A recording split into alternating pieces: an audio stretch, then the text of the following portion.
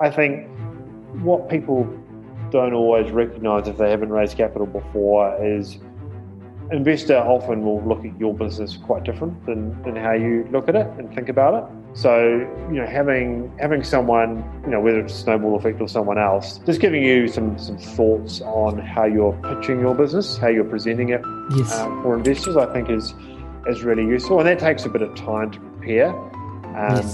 And I think it's generally worth people's time engaging with someone just to help them out a little bit to get ready for that process. There's plenty of stuff online, to be frank, that you can sort of find to help start to steer you in the right direction. So preparation is key. I think the other thing is just making sure you know your numbers really well. Because ultimately that's kind of why investors are there. They may really want to back you as a person. How do you build a successful platform that helps entrepreneurs and startups to raise funding? What makes some startups successful when raising through crowdfunding compared to those who fail? How do you democratize investing in startups? These were some of my key questions for today's guest. Hello, dreamers and action takers. Welcome to another episode of the Want Money, Got Money podcast. My guest today is Simeon Burnett. He is the co-founder and managing director of Snowball Effect. Now, Snowball Effect is one of the largest, if not the largest, crowdfunding platform in New Zealand. They have helped startups raise over $70 million in the last few years. So, without further ado, let's hear from Simeon and find out how he built his platform and how he's helping hundreds of other startups all across New Zealand and Australia. So, Simeon, it's great to have you here. Snowball is very well known in New Zealand. Everyone in anything to do with startups knows about Snowball. And I know Snowball has made a massive impact on the startup community in New Zealand. So would love to know a bit more about the origin of Snowball and how you went from working for a corporate or a larger firm like Fonterra to starting Snowball.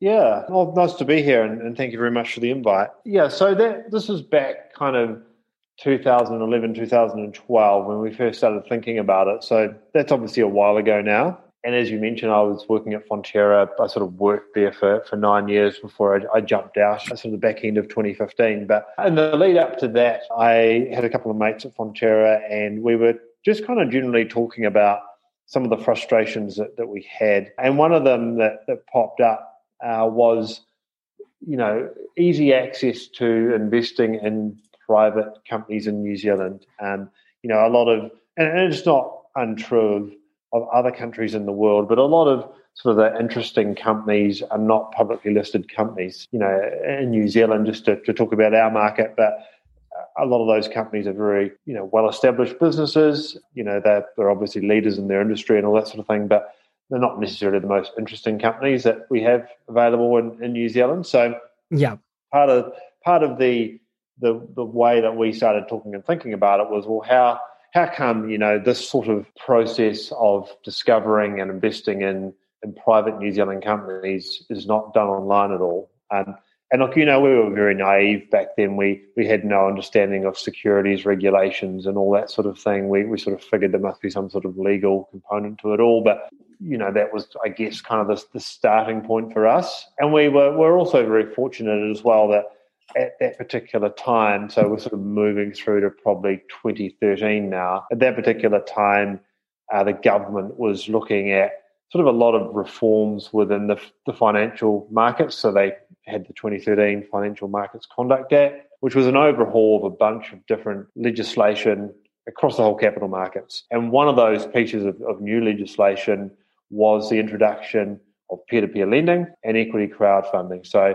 most people will be familiar with peer-to-peer lending. We've got a couple of players in the market here in New Zealand. We've got Harmoney, which is probably the most well-known, and there's Squirrel Money, which is another slightly different model on peer-to-peer lending. But anyway, they had peer-to-peer lending and they had equity crowdfunding, and they sort of looked to the UK, which was probably the most advanced market, probably 3 or 4 years ahead of New Zealand at that particular point in time, for how it might work. So I think, New Zealand being New Zealand, you can oftentimes just sort of get involved with things by picking up the phone and ringing someone, and sort of you get through to the necessary parties and government and all that sort of thing, and kind of away you go. So Yes. that was a little bit like what happened to us. We had a friendly lawyer who was able to connect us up to the ministers in Wellington, who were sort of charged with overseeing the writing of the regulations. We started to do some work in terms of some feedback from investors and companies as far as how they would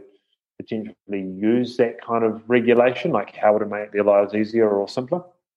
So along with many others as well, we kind of submitted our thoughts to the government, and we kind of went from there. And it was a reasonably elongated process. We'd obviously decided at some point that we'd have a crack at it and wanted to be the first platform away. We sort of figured that, you've sort of got this window where there's going to be a lot of noise and a lot of anticipation around this kind of new asset class that was being made available through equity crowdfunding, which was simply to allow people to be able to invest into private companies in a manner that was a lot simpler, both for the companies and for the investors, without sort of getting too deep into regulatory stuff. But yeah, that was kind of how we started, and then we just kind of went from there. And we launched at the back end of 2014. We employed a couple of staff. We had a couple of developers. We had Josh Daniel, who was kind of the face of it in the early days. Yes. And we were sort of busy working at Fonterra, funding him. We didn't raise any capital ourselves initially. We had an investment from one person who's sort of involved with the business now, but we didn't do sort of a major capital raising round or anything. We sort of largely bootstrapped it, and then away we went. And then, as I've mentioned, I sort of jumped out of Fonterra at the back end of 2015, and then we've sort of evolved from there. So I guess just to sort of quickly roll through to where we are today, I think we've raised just a bit over 100 million now for a wide variety of Kiwi companies, across a number of different industries, software. We've actually done some gaming stuff. It wasn't sort of a public round or anything like that, but we did support a capital raise for a gaming company, software, consumer products, food and beverage, all that sort of thing. So we've been fairly agnostic in terms of most industries. Yes. And that's provided people with, a very diverse array of companies that they have the opportunity to invest in. We do tend to focus more on companies that are somewhat established, as in, they have revenue kind of approaching $1 million. They are kind of growing, raising capital to kind of really accelerate what it is that they're doing, as opposed to sort of figure out, is there a market for what they're doing? Will people buy their product? Will people, consume their service? All that sort of thing. So yeah, that's kind of a very brief sort of overview, but yeah, it kind of gives you hopefully a bit of a sense of kind of how we started. And just kind of, as you'll know, you just kind of start with an idea or a thought, and I think kind of the key difference really between sort of executing on it and not is just sort of persistence. Absolutely. Just keep on pushing, keep on making progress. Yes. And at some point, either you've got something or you haven't. So that's kind of how we got going. That's excellent. One of the things you did mention about the gaming company, that it wasn't a public round. So how does that work? Yeah, so maybe just to talk a little bit about how we've evolved. And as I've spoken to already, kind of equity crowdfunding, I guess for us, was our toe in the water into the capital markets in New Zealand. We kind of had a sense that they could be a lot more relevant than what they are to most Kiwis. They could be a lot more efficient. So that was kind of the starting point for us, and those regulations, equity crowdfunding regulations, which, just to cover off what they actually are, it just means that people who don't meet wholesale or eligible investor criteria, so that's criteria which really just categorizes you based on your wealth or your experience in investing.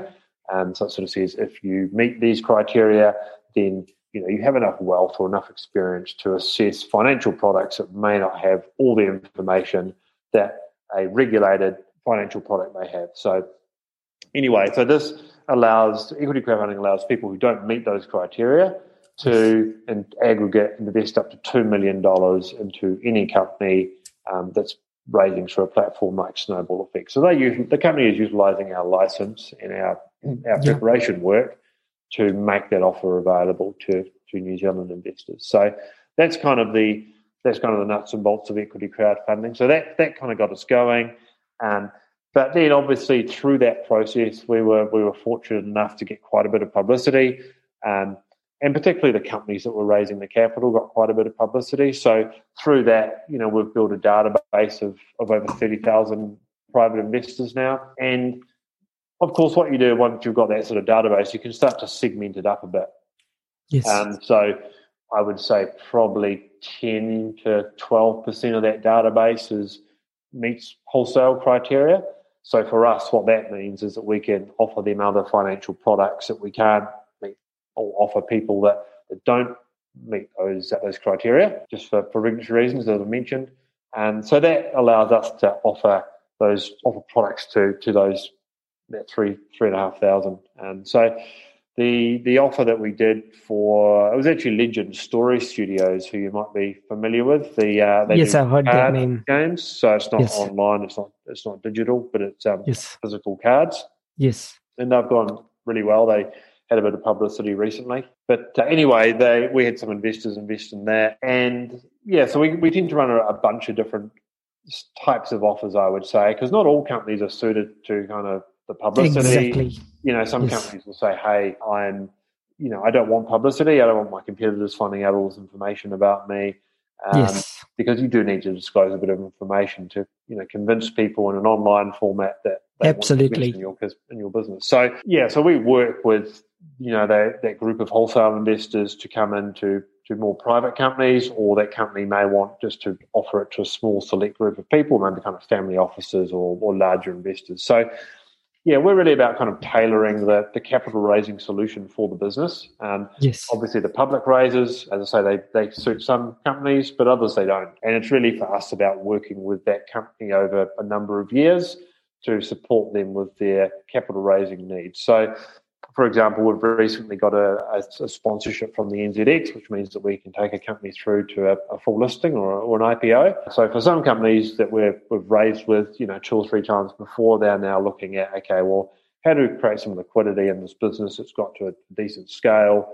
And how do we open the doors for more institutional type funding? And one of the ways that you can do that is through a public listing. So we can work with them all the way through that process. Some of them will go through a public listing, others, that won't be for them. So, it's just about, as I say, kind of providing solutions for companies that are quite young, and so saying what's the best option for you, up to companies that are becoming more mature and becoming businesses of real scale.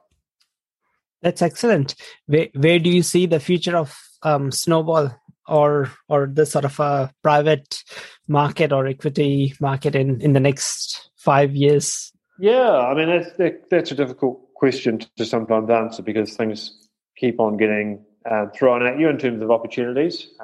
What I think you'll see this year, just to kind of talk about the short term, is that we will start offering different types of products at a higher rate than what we've been doing previously. So by that I mean, for some investors, actually one we did recently, which wasn't particularly different from what we've done before, but we offered investors the opportunity to invest in the Our Crowd fund. So Our Crowd is the largest investment platform in the world. I think they've raised about $2 billion USD. They are very focused on sort of high-tech, deep tech type companies, particularly out of Israel, where there's a lot of technology that gets developed, and also obviously in the US as well. So, companies like Jump, which was acquired by Uber, there was Beyond Meat, and then a whole bunch of sort of high-tech type companies that people probably haven't heard of, but that's kind of what they focus on. So the fund that we offered Kiwi investors was just a really simple way for them to invest in an offshore fund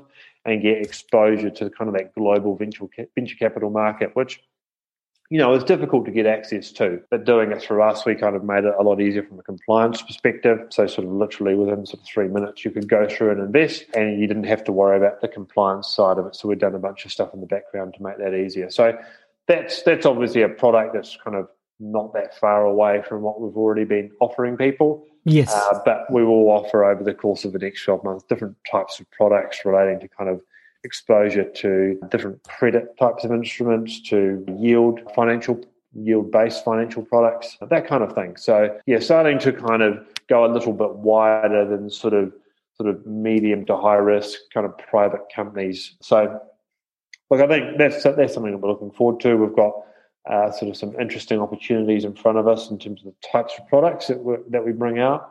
But yeah, so people should sort of keep an eye on that over the next 12 months or so. Oh, that's excellent. So one of the things I didn't mention earlier was that I'm also a venture partner for a VC firm based in Indonesia. They exclusively invest in startups in Southeast Asia because it's such a massive, the ASEAN region is so massive, like 700 million plus people.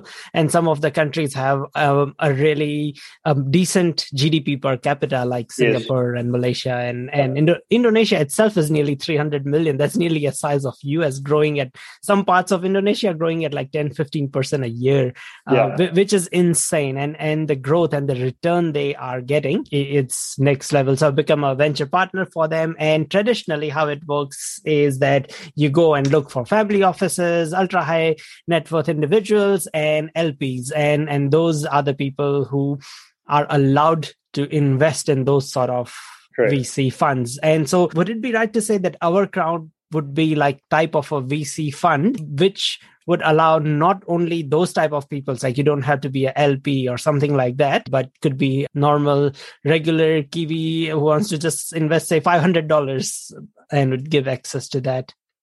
Yeah, so because of regulation, so you mentioned the LP status. So that's a limited partnership. So just for people listening, a limited partnership is just a type of structure that you can have, which a lot of funds do have for a bunch of different reasons. But that just limits from a regulatory perspective who can invest in it. Exactly right. So same situation in New Zealand. It was a Israeli-based limited partnership. So it was only wholesale and eligible investors that were able to invest. But we set the minimum investment quite low for this sort of thing. So our minimum was 10K New Zealand dollars, so 10,000 New Zealand dollars. So that would compare to other funds where you'd normally be kind of at least 100,000 USD to get access to it. So anyway, that was, as I say, that was just for wholesale investors, that one, unfortunately. We did have a lot of people wanting to invest but not being able to. But we don't write the regulation, so there's not too much that we can do about that. Yeah, that's interesting to know. So that was the sort of lower limit. But you said that you'll be looking at introducing more products in future. What are your views on the whole growth of cryptocurrencies and everything in the last 4 years from 2016 to now, especially the boom of 2017 and the current boom that we are in? And where do you see it going? Do you see more companies or anyone trying to get funding through that route? Yeah, I mean, I think crypto is interesting, isn't it? I think we've probably seen in the last couple of years it being paid a bit more attention by institutional players. Yes. You can get crypto, or you can get Bitcoin ETFs now. Yes. And they're pretty well supported. I mean, I think the challenge will be for who knows how long, but just the volatility of any of the cryptos. And I can never make head nor tail of why they've gone up or why they've gone down. It's just very much a supply and demand driven thing. Whatever's driving that, I'm not sure what the information is that drives people to buy or sell. But look, it's an interesting asset class, and I think more and more people are getting some exposure to it. We've seen Tesla recently, obviously, invest a significant amount of cash into Bitcoin. So that's kind of interesting. But you're seeing sort of institutional banks and that sort of thing now put together products to get exposure to it, to have it as part of their wider portfolios that they offer their clients, and all that sort of thing. So look, I must say I'm not an expert in cryptocurrencies or anything like that, but I think, probably over the next 5 years or so, you'll probably see some more consolidation of kind of the primary cryptocurrencies, I would have expected. And I think, we'll continue to see institutions look at them seriously as something to add to their portfolio or to diversify risk. Yeah. For sure. Yeah, absolutely. And it's just that how I see it, I could be wrong. I'm, again, not an expert, but just because there is so much happening in that space and everything, and just running the platform that we are running, Insider, we know what's happening on the ground because of how people are predicting on our platform. And the interesting thing I have seen is that in countries so we have a lot of users from Latin America, or they're coming onto our platform and they're asking us questions, interacting with us on our different WhatsApp groups group, Discord group, all that stuff. So, and the interesting thing, what we have seen is that a record number of people in that part of the world, because of, every government has printed money in the last 8 months, 12 months, something like that. Because of the people there, especially Argentinian currency, Latin American currencies, they are so prone to inflation in times like these that everyone has moved away from stocks. I mean, I'm talking about they never used to trade their own stocks. They used to trade only US, from there to cryptocurrency. And then the second thing that we have seen, the reason that is because the US stock market has, 9:30 to 4:30 p.m. Crypto market never sleeps. So in a 1 week, crypto market has 3 times the velocity or further it can go and do more trade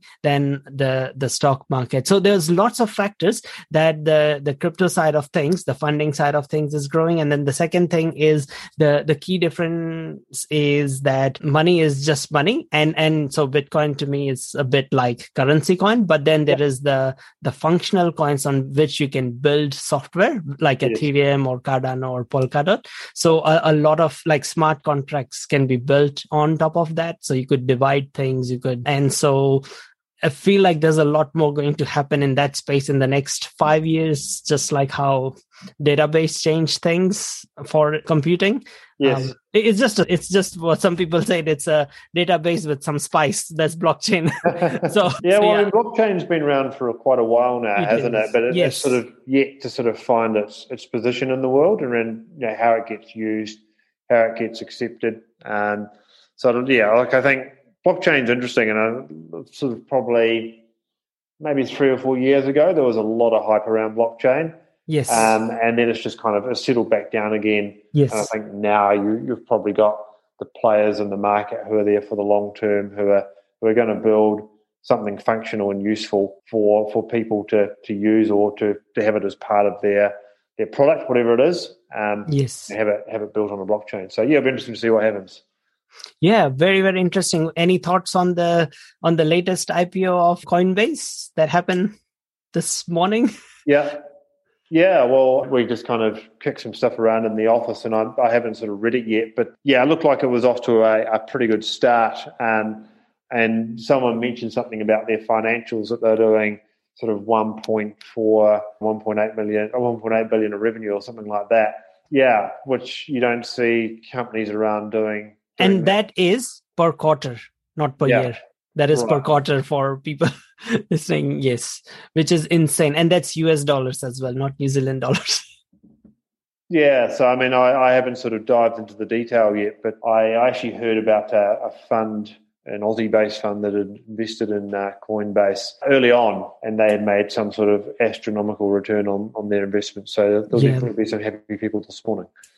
Yes, absolutely. But the thing is that it wasn't open to retail investors back then. So when it was worth even 8-9 months ago, it was worth 5 billion or something. And you could not invest in it as a retail investor. And that's what I like about Snowball, that you are democratizing a lot of investment that was not traditionally available to individual investors or retail investors. So yeah, it's definitely. Yeah, I think there's 2 parts to it. One is sort of access to people that may not have had access before. Yes. And then the other part is, I think, just simplicity of investing in it. If you haven't done it before in an off-platform manner, it is an incredibly clunky kind of process with, lots of PDF documents and certifications and AML and all that sort of thing. So, being able to do it via a platform like ours, where you can come in, all the AML gets undertaken for you online. You can have your investment stored in your profile. You have all the legal documents there.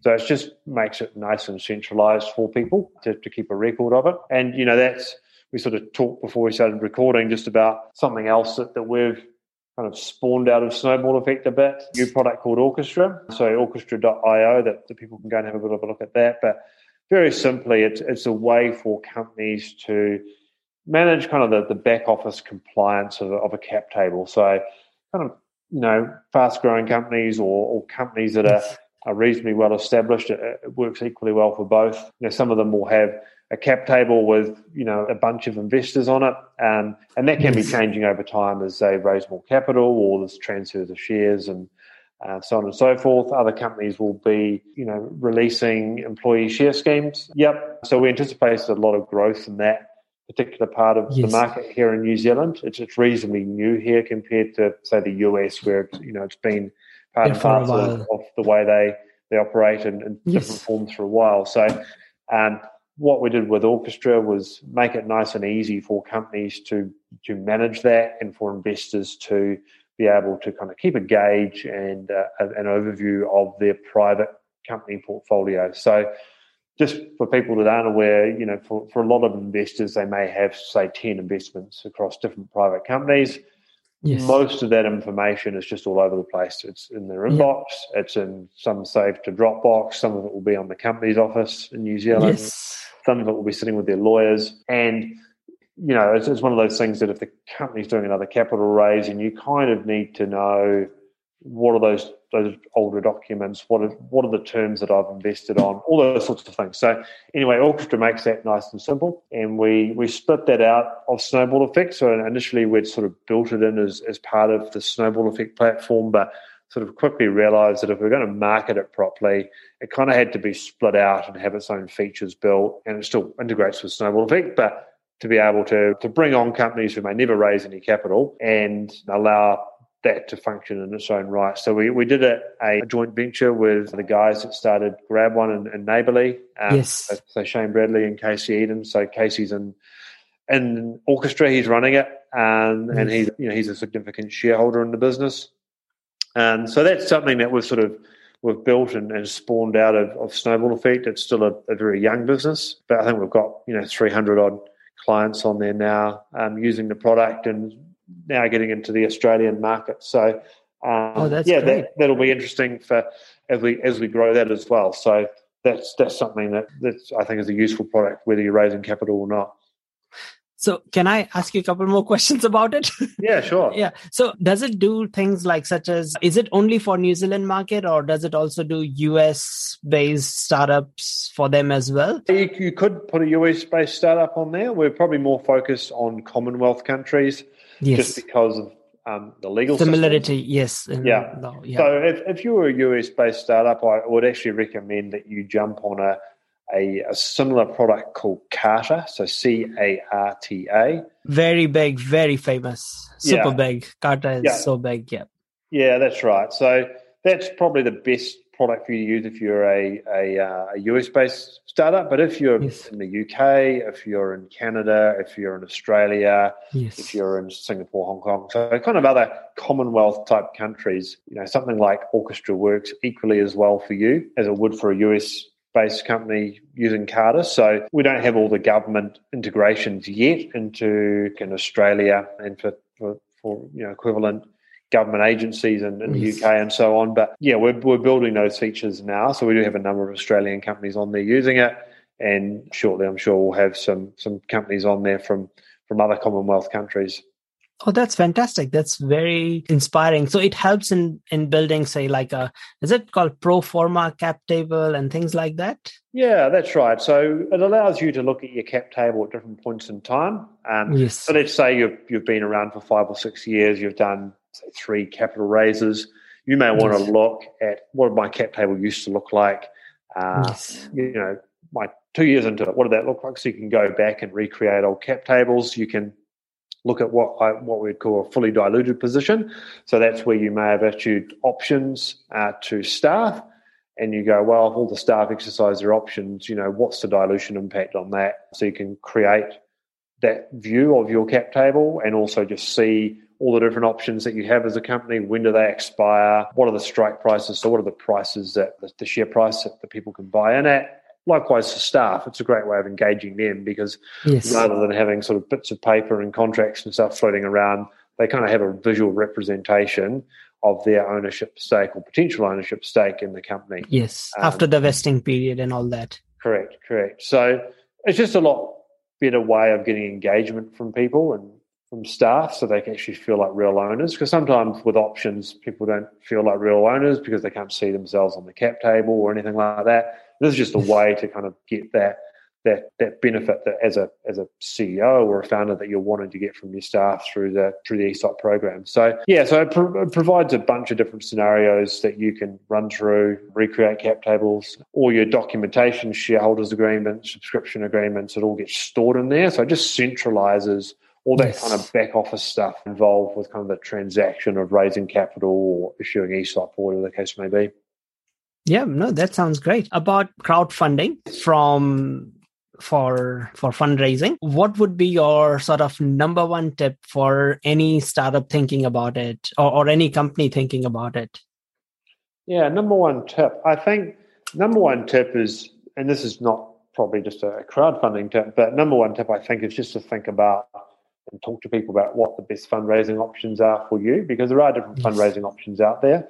And, a number of companies that approach us, we will refer them on to other people in the market because, they may be too early. There may be just others in the market who are better placed to work with them. So, for any of your listeners who are interested in just finding out a bit more about who they could talk to, always feel free to get in contact with us and we'll sort of just give you a bit of a hand to talk about the market generally. And, perhaps, making an offer to the public is going to be an interesting option for you to consider, or perhaps, you're going to be more better placed to go with, just a small handful of private investors. So, as I said before, it's really around creating solutions for companies to raise capital that are best for their business. And, over time, they may change in terms of what the best options are. So, absolutely. I know that's not a specific answer with respect to equity crowdfunding, but I think kind of understanding the landscape here in New Zealand before you sort of jump in is a good place to start.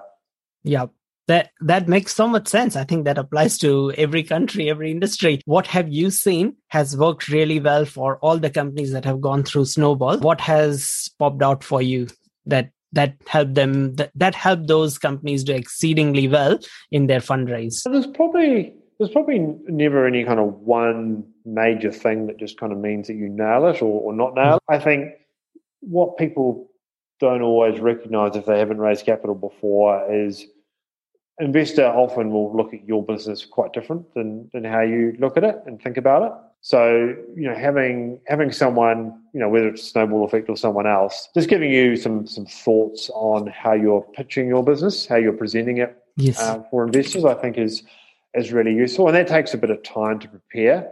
And I think it's generally worth people's time engaging with someone just to help them out a little bit to get ready for that process. There's plenty of stuff online, to be frank, that you can sort of find to help start to steer you in the right direction. So preparation is key. I think the other thing is just making sure you know your numbers really well. Because ultimately that's kind of why investors are there.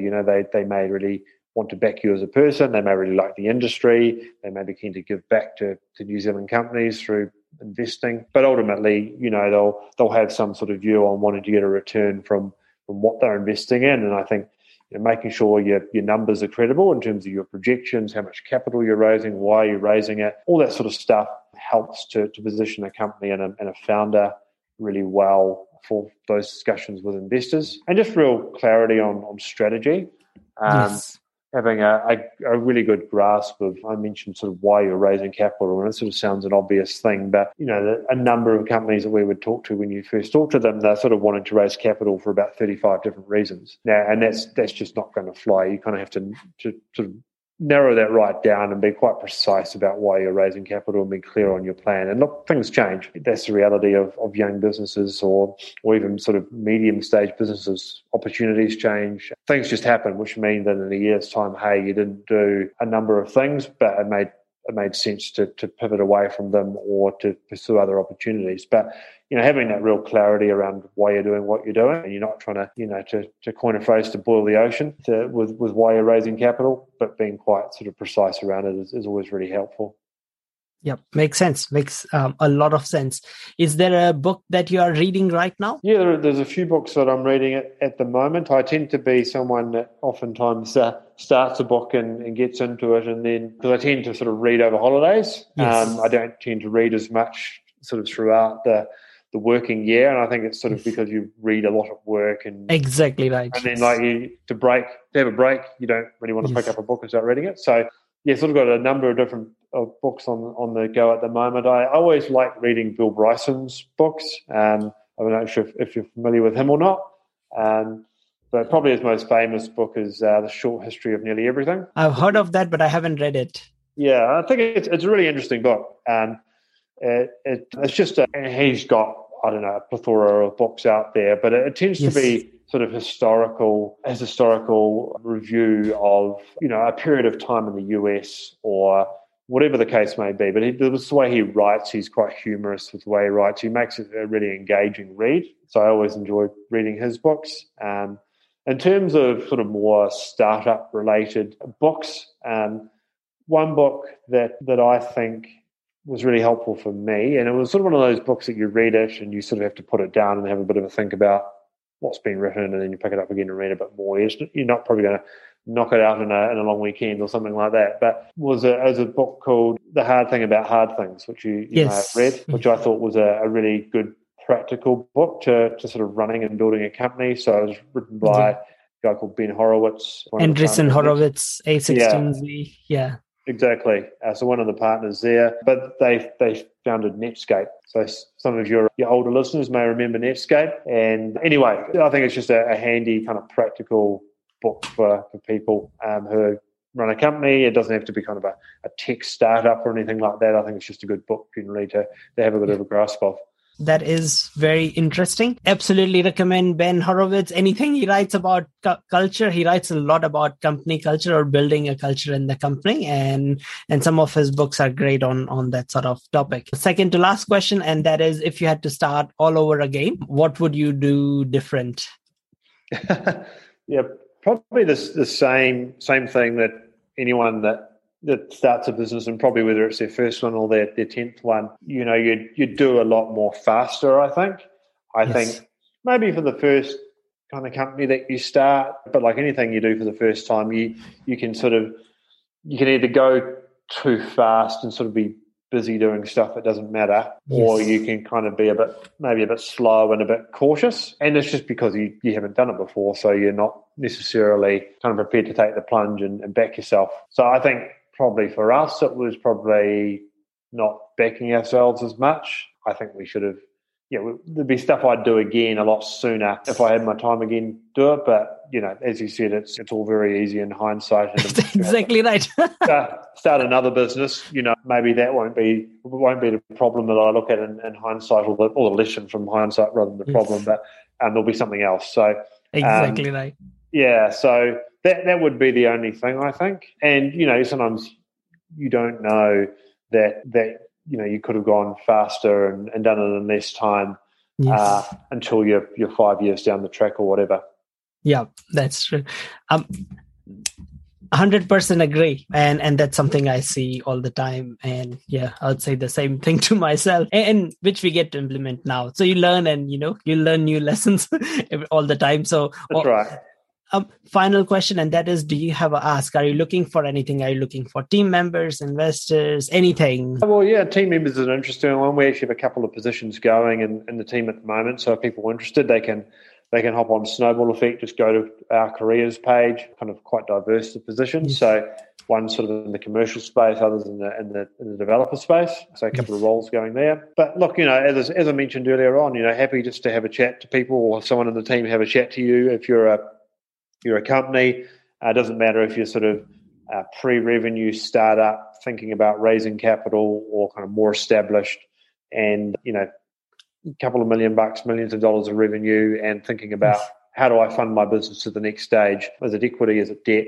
How do I think about perhaps going a bit faster, being able to accelerate my growth and capture a few more opportunities, and oftentimes you need funding to do that. So look, happy just to have a chat to people. Feel free to drop me an email, and if I can't help you, or if I'm not the best person to help you, I'm happy to pass you to someone else on the team. So don't be afraid about doing that. And if I take a day or two to get back to you, I apologise, but I will get back to you. That's great. So yeah, what I'll do is I'll put links to everything that you have mentioned in the description wherever this goes out, whether it is on Instagram or LinkedIn or TikTok or an Apple Podcast, like all the different platforms it will go out on. So yeah, so I just wanted to say thank you for all your time. And look, I mean, I think your Snowball has made an amazing impact on the whole startup and small to medium sized business ecosystem in New Zealand. So no, it's great. Thanks very much. Yeah. And thanks for the invite again. Appreciate it. No, that's great. Thank you so much. Thank you so much for listening to this episode of Want Money, Got Money with Sam Kamani. Hope you enjoyed the show and got some valuable insights that would help you in your startup or your business. If you haven't already, please subscribe and rate this show on your favorite platform. It would be extremely helpful and I just cannot tell you how much I would appreciate that.